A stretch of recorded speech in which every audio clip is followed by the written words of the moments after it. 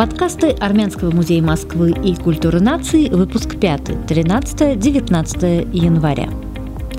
В этом выпуске материалы, посвященные актуальным событиям и датам недели, обзор культурных событий Армянской Москвы. 19 января исполняется 10 лет со дня убийства одного из лидеров армянской диаспоры Турции, журналиста Гранта Динка. Грант Динк – турецко-армянский журналист, колумнист, главный редактор турецко-армянской газеты «Агос», один из лидеров армянской диаспоры в Турции. Был убит турецким националистом 19 января 2007 года в Стамбуле. Мотивом убийства послужила его бурная деятельность по спасению одной из более чем 2000 армянских церквей в Турции. Эта армянская церковь на маленьком острове посреди озера Ван являлась и является не только святыней, но и национальной болью для армян всего мира. Ахтамар – это сакральное место как для изгнанных из Турции, так и для проживающих там армян. И можно понять Гранта Динка, который не смог удержаться от соблазна использовать начавшиеся в турецком обществе либеральные настроения для спасения святыни, бесценной не только для армян, но и являющейся памятником всемирного наследия. Легче всего Гранту Динку было объединить вокруг спасения церкви Ахтамар меценатов из числа армян, но для преодоления бюрократических преград этого было мало. Предвидя, что запрет на реставрацию храма Ахтамар вызовет немалый резонанс в Европе и США, турецкие власти предложили Гранту Динку и армянской общественности Турции компромисс. Подробнее в очерке Георгия Хачатуряна.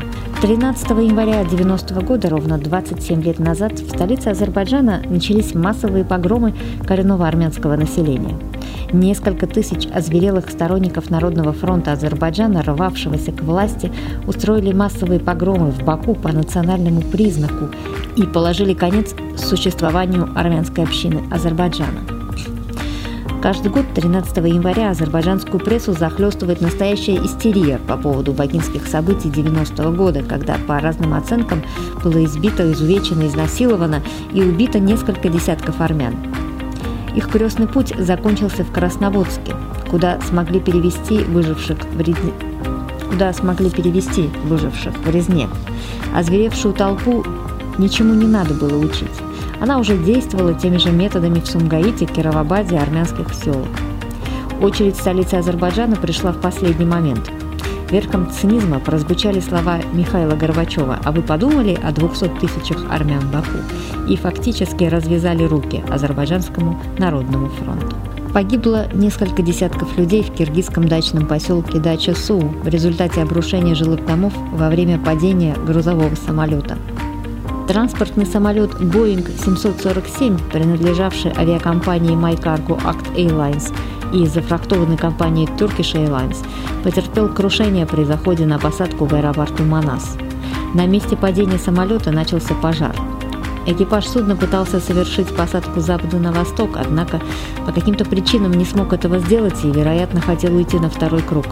В момент падения в районе аэропорта наблюдались плохие погодные условия. Самолет летел из Гонконга в Стамбул через Бишкек. Тот, кто был в Киргизии или дружит, работает с киргизами, знает, что национальный характер этих людей, несмотря на твердость, упрямство, имеет и обратную сторону – мягкость, лиричность, задушевность. Киргизы очень любят смеяться и петь. Страна, 90% которой находится в горах, живет трудно, хоть и с просветами в виде развития текстильной промышленности и туризма. Символом стойкости и отваги сегодня над Бишкеком возвышается вторая скульптура Батыра Манаса авторства Базарбека Садыкова.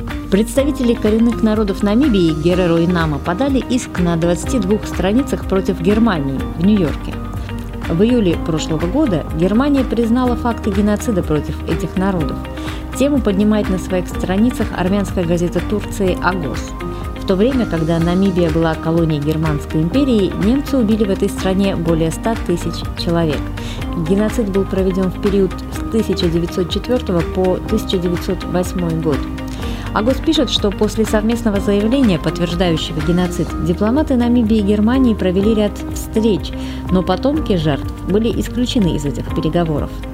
Согласно Шпигель Онлайн, они требуют возмещения ущерба и участия в переговорах. Валерий Ханукаев – заслуженный деятель искусств Дагестана, России, меценат-коллекционер, куратор выставочных проектов, президент Международного фонда Гаянэ Хачатурян. Уже много лет находится в первом ряду сподвижников, которые привлекают внимание любителей живописи мира к армянским полотнам, легендам. Выставка была уникальной не только по количеству представленных живописных картин, пастелей, графики, предметов прикладного искусства. В мае 2010 года в Национальной галерее Армении Валерий Ханукаев открыл выставку в памяти художницы Гаянэ Хачатурян. Выставка была уникальной не только по количеству представленных живописных картин, пастелей, графики, предметов прикладного искусства из частного собрания Валерия Ханукаева, Национальной галереи Армении, Музея современного искусства Армении, Музея Сергея Параджанова, а также частных коллекций Армении, Англии и Франции. Было представлено более 100 работ мастера. Наринэ Давтян – президент российской оптовой компании Company Light, которая занимается крупными поставками хозяйственных товаров и дачной мебели, основатель центра Пармани, оказывающая постоянную поддержку сирийским армянам, переселившимся в Армению, стала инициатором социальной реабилитации семьи в Араратском районе. Однажды она из поста друзей, размещенного в соцсети, узнала, что семьи Арюца и Нунэ остро нуждаются в поддержке. У главы семьи сильный кашель, похожий на туберкулез, а у его супруги невралгия. Их дом – бывшая хлебопекарня с высокими потолками с полуразрушенной крышей. В 1999 году это помещение было выделено Арюцу, когда тот вернулся из России и решил остаться в Армении. Дом не приватизирован, за домом хлеб. Наринэ выехала в это село и выяснила, где герои этого очерка рассказали ей, что в 2007 году Арюц встретил Нунэ из соседней деревни Ланджанист. Они поженились, и вскоре родился Монте. Почему-то ни у Арюца, ни у Нунэ не было документов, и буквально недавно сельский староста Арутюн Арутюнян помог семье их оформить. Наринэ Давтян побеседовала с жителями села, с бюропетом, с директором школы, которая очень хвалила способности мальчика. После выяснения всех нюансов Наринэ и группа поддержки оставили им солидную сумму денег, 6 килограмм меда, сухофрукты, конфеты. Армянская скульптура – один из любимых и почитаемых армянами видов искусства. Любят горожане шедевры скульпторов-монументалистов Арташесов Сапиана, Ара Арутюняна, Ирванда Кочара, Николая Никогосяна. Украшают город памятники армянским деятелям культуры и искусства Мартиросу Сарьяну, Александру Таманяну, Араму Хачатуряну, Саят Нове, Уанесу Туманяну, Александру Спендиарову, Уильяму Саруяну. Выдающаяся армянская вокалистка Араксия Ашотовна Давтян преподавала в Ереванской государственной консерватории имени Комитаса. С 1997 года являлась профессором этого вуза.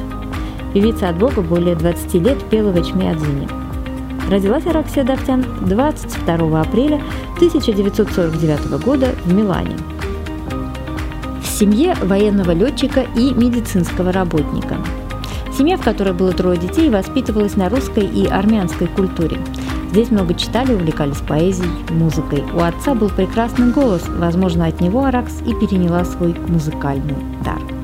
Скульптор Гурген Петросян и архитектор Анна Ковалевская примут участие в проекте «Корпус» при поддержке Архнадзора.